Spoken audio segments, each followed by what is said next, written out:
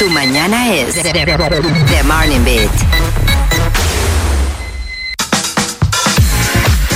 ¡Uepa! Bienvenidos nuevamente a The Morning Beat. Aquí estamos en muy buena compañía con Marola, Guerrero.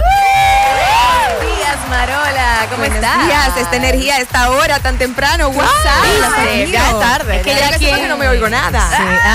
Sí. No, es que ya aquí hemos bebido café, hemos comido pastelitos, comimos bizcocho, bailamos. Sí. Y ahora estamos aquí contigo para aprender de cómo amarnos más. Ay, Dios mío, qué compromiso. Bueno, quiero que sepan que yo no soy una gurú de amor propio, pero sí he tenido bastante experiencia con el tema y eso es lo que he querido recopilar para esta charla, amor propio en todas las tallas. Un resumen desde mi niñez hasta el día de hoy, ahora mismo que yo estoy en esta cabina hablando de cómo he tenido que aprender a amarme en cada talla y en cada etapa de mi vida. La gente asume que cuando uno está delgado es que ya se ama, que cuando uno está gordo, no, imposible, ¿cómo tú te vas a amar gorda? Que Mariel se hizo la bariátrica, entonces no se amaba. Entonces yo quisiera contarles un poco más de mi historia, pero desde atrás, desde que era una niña que tenía el sueño de ser modelo y que cuando caminaba en la pasarela de su casa, imaginándose en el pasillo de su casa, imaginando que era una pasarela, tenía un hermano que le voceaba ¡gorda! Y eso se me quedó en la cabeza. Sí. En un momento yo sentí como que, ¿será esto un trauma o lo que sea? Pero me persiguió hasta mi adultez y me acompañó hasta Divertido, donde yo estaba en televisión nacional en vivo. Y realmente recibir todo ese bombardeo me permitió construir un ser humano que se fortaleciera por dentro para proyectarlo por fuera. No ha sido fácil. El camino del amor propio es súper complejo, difícil, porque tú tienes que verte en un espejo y verte tú, ver tus cosas positivas, ver tus negativas, y eso me ha permitido ir trabajando en mí. Más toda la influencia externa que hay. Todo el ruido externo. Esos son lo que nos la ponen en China, el ambiente tóxico en el que uno vive, el mundo. Las redes, las redes. Opiniones de la tía, de mamá, de papá, que a veces es tu círculo cercano y tú dices, ven acá, pero se supone que esta gente me quiere. Tal como soy. Exacto. Right. Pero recibes una presión de afuera de lucir y ser, porque no solamente el físico, tú tienes que ser así, o tú tienes que lucir así. Y es una lucha entre lo que tú tienes por dentro, en tu percepción sobre ti, y lo que está afuera. Y yo quiero tener es como un encuentro súper honesto con las mujeres que alguna vez se han visto en el espejo y han dicho, mira, ¿tú sabes qué? A mí no me gusta como yo me veo. Yo me siento que yo no soy capaz, porque yo tengo 3 libritas de más, 10 libras de más, y yo no puedo lograr mi sueño. Y yo quiero compartir mi testimonio el 16 de octubre con todas esas mujeres en un espacio muy chévere que me han abierto en Thai Fighting, que es un gimnasio de la doctora Niurka Lozano, donde en el mismo gimnasio vamos a tener la charla y luego al final vamos a hacer una clase de Power Techniques, que es como un kickboxing chulo, chévere. Entonces es como una experiencia 360, espíritu, alma y cuerpo. Vamos a llenarnos el alma y vamos a hacer una clase de movimiento al final. Marola, tú vienes de los medios de comunicación y de una exposición masiva. Yes. Y luego obviamente eso se traduce en las redes sociales, donde tú tienes una gran cantidad de personas que te siguen, pero hemos visto la transformación tuya y cómo has ido mucho para comunicar lo que es la salud mental. ¿Cómo entras tú en este mundo de salud mental, de darte cuenta que esta coraza, este amor propio que tú estás trabajando para ti, ahora yo quiero ayudar a otros a tenerlo? ¿Cuándo vino ese cambio en tu vida? Bueno, yo siempre he sido muy abierta en mis redes, de que yo lidio con ataques de pánico y ansiedad, y en un tiempo donde era muy muy joven lidié con depresión. Y toda esa experiencia que me pasaba a mí, pues cuando yo la compartí en redes, en ese momento Twitter o Facebook, yo veía que gente me escribía, me decía, a mí me está pasando esto, a mí me está pasando lo otro, y se identificaban conmigo. Mira qué valentía de tu parte, porque todo el mundo lo siente en algún momento de su vida, pero pocos lo comparten. Sí, entonces yo siento que se normalizó más el compartirlo ahora, sí, en claro. último año, no hace varios años. Yo te estoy hablando de Twitter y Facebook cuando nadie hablaba, o sea, a mí me daba vergüenza decir que yo estaba en depresión. A mí me daba mucha vergüenza, porque ¿cómo es posible que esta muchacha que está en televisión y todo el mundo dice, tiene todo, entre comillas, como que está en depresión? Sí. Pero la gente no entiende que la depresión es una enfermedad. Y entonces nada, toda esa experiencia de vivir con estas situaciones, al yo ventilarlas por las redes, antes, hace 10 años y ahora, me ha permitido conectar con gente que le está pasando lo mismo que yo, o que están en una posición de éxito pero tienen ataque de ansiedad, o tienen tal cosa pero están en depresión y se lo callan porque no es cool hablar de depresión, porque nadie quiere oír a una gente diciendo, mira, la vida perdió el sentido. Pero es importante verbalizarlo, porque en el silencio es que está el peligro. Entonces, cuando uno lo verbaliza y lo dice, es como más llevadero. Y eso es lo que yo me he propuesto hacer en mis redes sociales. O sea, yo cuento mi historia, yo cuento mis situaciones y le externo a la gente, óyeme, tú no estás solo. A mí también me pasa y si tenemos que salirnos juntas del hoyo, no vamos a salir juntas, pero estamos aquí. Y ustedes que están escuchando ahora mismo, quizás no son o sea, entienden que esa charla no es para ustedes, aunque yo creo que sería para todo el mundo, pero conocen a alguien que está pasando por una situación así, invítenlo, díganle, ¿sabes qué? A fulanito, mi amiga, que yo te quiero, mira, vamos tal día a tal sitio que a mí me interesa ir a verlo, tú me acompañas, porque hay gente que está negada a escuchar también sobre esto, o entiende que no está pasando por esa situación, y uno que lo ve desde fuera sabe que es una persona que está sufriendo. Entonces, mire, interesante como que es una batalla eterna, ¿verdad que sí? O sea, eso no es algo que se cura de un día para otro. No, o sea, eso la no. gente también tiene que entender. Hay diferentes diagnósticos, hay diferentes situaciones, hay gente que lo supera quizá con medicamento, otros con terapia, pero es diferente. Cada quien tiene que buscar y ver cuál es su diagnóstico. Claro. Me llama la atención que digas eso, Zeny, porque hubo una muchacha que me escribió y me dijo, Mariel, tengo una amiga que está en depresión, que la quiero animar a que vaya. Y yo le dije, no la animes, porque ella no se va a animar para ir, ni tú le vas a cambiar su fuerza de voluntad. Si ella está en depresión, dile que venga en depresión. Dile, estás en crisis, no quieres ir. Ok, ven como estás. Y así yo quiero motivar a la gente, ven como tú estás. Te sientes mal contigo misma, te sientes bien contigo misma. Estás en depresión, tienes ataque de pánico y de ansiedad. Te sientes incómoda con tu cuerpo, estás flaquita, llenita, gordita. Como quiera que tú estés, yo quiero que tú vengas. Y si te preocupa la ropa, si en algún momento tú dices, mira, yo no voy para allá porque yo no tengo ropa, ven en pijama, ven en t-shirt, ven en chancleta. ¿Por qué? Porque yo no quiero que les pase lo mismo que a mí me pasaba, que yo decía, yo quiero ir a esa charla, pero tú sabes que yo me siento gorda y no voy. Y me perdía de esa bendición o de ese momento que me iba a llenar mi vida, porque yo creía en mi cabeza que lo que se iban a fijar era que yo estaba gorda. Y no es ese tipo de actividad, no es una actividad donde el físico es lo que va a resaltar. Vamos a hablar del interior y a nadie, que todo el mundo que esté aquí también, porque es un ambiente que, de lo que veo, safe, o sea, seguro. La gente se puede sentir, mira, aquí todo el mundo está pasando por algo, aquí nadie va a juzgar a nadie porque todos estamos en lo mismo, más o menos, sea diferente la historia o la situación, es parecido y uno se puede relacionar. Y me encanta que gente como tú haga este tipo de cosas, porque hay gente en su vida que no tiene la dicha de tener una familia que la apoye, amistades que las apoye, que la entiendan, y siempre hay gente con la que uno se puede relacionar. Eso es lo bonito de las redes sociales, tiene su cosa buena y su cosa mala. Una de las bonitas es que tú dices, concho, Marola, mira, está pasando por algo así. Selena Gómez, mira lo que está pasando, mira cómo lo dice, lo tiene entre comillas todo. Oye, al final, mientras más uno habla, menos tabú tiene este tema de la salud mental.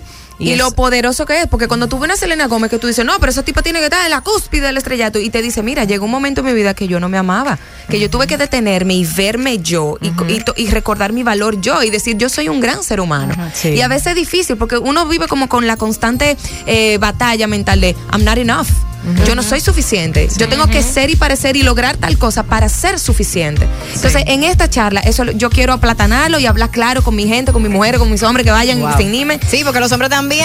Eso no es solamente de mujeres. Cualquier persona puede lidiar con su salud mental, autoestima y amor propio y percepción sobre sí. Eso era antes, que los hombres no podían ni que demostrar sus sentimientos. Ya eso es muy, Claro, si quieren llorar, vayan y lloren. Lloramos juntos. Tengo una pregunta desde hace tiempo, porque sé que estás lidiando con estos temas desde hace mucho. ¿Qué representó para ti ser madre y seguir hablando sobre estos temas? ¿Qué cambio hubo? ¿Qué evolución hubo en ese momento, el antes y el después de ser mamá? Mira, increíble, porque como la depresión afecta mucho como tú ves la vida, cuando tú estás en depresión tú ves todo gris.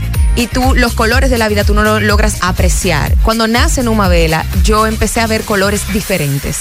Y mira, se me engrifa la piel porque es como un sentido diferente de la vida. Y así mismo como yo empecé a lidiar con ataques de pánico y ansiedad después del posparto, yo dije, tú sabes que ahora es diferente. Porque ahora no solamente yo tengo que amarme yo tengo que amar esa criaturita que depende de mí.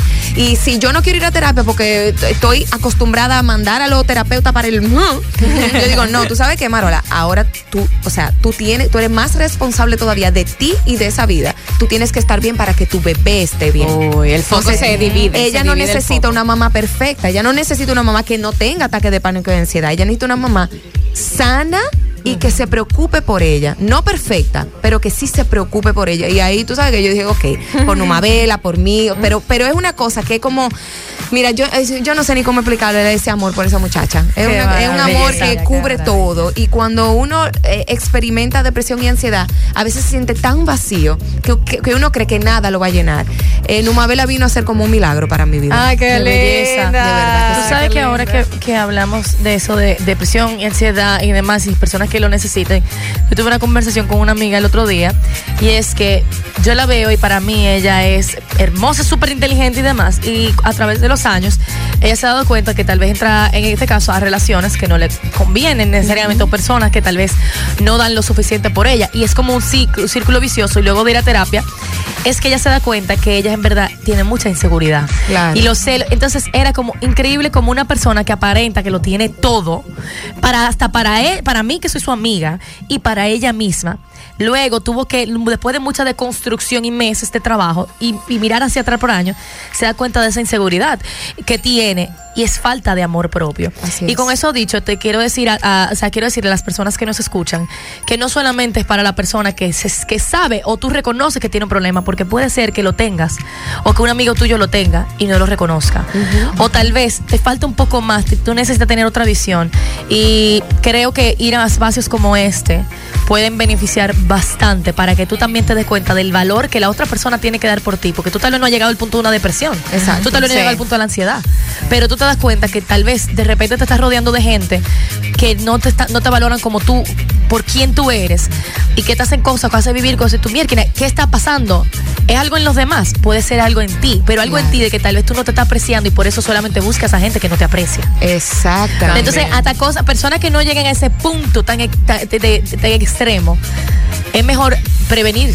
Exacto. Y es mejor ir a un espacio como este que te ayuda a identificar o a fortalecer. Tanto de qué hablar, tanto de qué hablar. Los números en general también de la depresión están subiendo cada día más. O y sea, después de la pandemia también. Ajá. Y todo esto de la pandemia, redes sociales, o sea, la generación que y yo viene quería subiendo. yo quería tocar ese tema de la maternidad, porque hay muchas personas, muchas mujeres sobre todo, que bien, su vida perfecta, se sienten cómodas, y después de convertirse en madre, al contrario, dices que Claro. no tengo tiempo para mí, Sí. es que mi cuerpo no quedó igual, es que entonces, Así mismo. y es al revés, o sea, como que no sacaron esa fortaleza para seguirse amando como son y ser ese ejemplo para sus hijos, sino que empezaron a autodestruirse, porque al final somos nosotros mismos que estamos acabando con nosotros mismos. Porque una sensación como de pérdida de identidad. También. Ok, ahora soy madre, pero yo antes era comunicadora, y voy a hablar de eso también porque a mí me pasó. En que yo decía, y también di a luz en pandemia, por Dios. Yo decía, ay, Dios mío, y ahora esto es lo que yo soy mamá. Pero ¿y dónde está la mujer proactiva y la mujer que hace esto y que hace lo otro? Y durante mucho tiempo me sentí como, it's not enough. No es suficiente, o sea, solamente soy mamá, no es suficiente. Entonces, por ahí va el asunto también de cómo tú amarte en cada etapa que te toque vivir. Y si tú decidiste ser mamá nada más, sí es suficiente. Sí, claro, O sea, claro es que tu sí, decisión, claro que porque sí. es lo que tú quieres. Exactamente. ¿Okay? Importante. Exactamente. Pero Claro. eso, que nada externo te va a venir a salvar. O sea, al final la conversación que tú tienes contigo mismo día a día en el espejo y en tu interior es la más importante. Porque te pueden decir de afuera, tú eres la persona más bella, la persona más exitosa, o te pueden decir, tú eres lo más feo, lo más... Pero si tu conversación interna está saludable y aprendiste, me imagino que... Exacto, con las herramientas como que Claro. tú vas a poder llegar más Eso es lejos. así. Tú vas a estar en paz, que eso es lo que uno busca, estar en paz. Tener Salud paz. mental y paz. Ay, Exacto. paz. Es tan lindo tener En el paz. interior. Bueno, Marola, vamos a recordar entonces fecha, lugar, cómo podemos ir Ok, a este evento. es el 16 de octubre, domingo 16 de octubre, en Thai Fighting. Yo sé que suena raro, pero usted se va a meter en Marola Guerrero. Métase en Marola Guerrero, y en el link en mi bio, ahí usted lo va a tener, y va a tener toda la información. Es a las 10 de la mañana, 950 pesitos. Usted hace un depósito, esto es sin boleta ni nada, para cuidar el medio ambiente y no imprimir nada, gracias. Nice. Y te mandamos un correo muy importante. Cuando tú adquieras tu boleta, vas a recibir un correo de confirmación y también unos cupones de descuento en terapia psiquiátrica y psicológica, terapia, descuentos del gym, maquillaje y tienda de zapatos. Así que aprovechen con esta oportunidad para que tengan esos descuentos en sus terapias, que es muy importante. Ay, pero la Navidad Gracias. llegó antes de tiempo la Navidad. Sí. En este evento mágico. Entren a Marola Guerrero. Gracias por la invitación, chicos. Marola Guerrero en Instagram. Entran al link en la bio y ahí está toda la información en esa página web. Excelente, igual vamos a tomarnos una fotiche con Marolish para que lo subamos en nuestras redes y así puedan tener ese enlace también directo. Gracias, Marola, por venir a enriquecernos tanto con tu experiencia, y sabemos que viene mucho más. Esta es tu casa. Amén, Y gracias. Bienvenida vida siempre sea así. Me guardan patelito para la próxima. Ahí está la caja cuando tú quieras.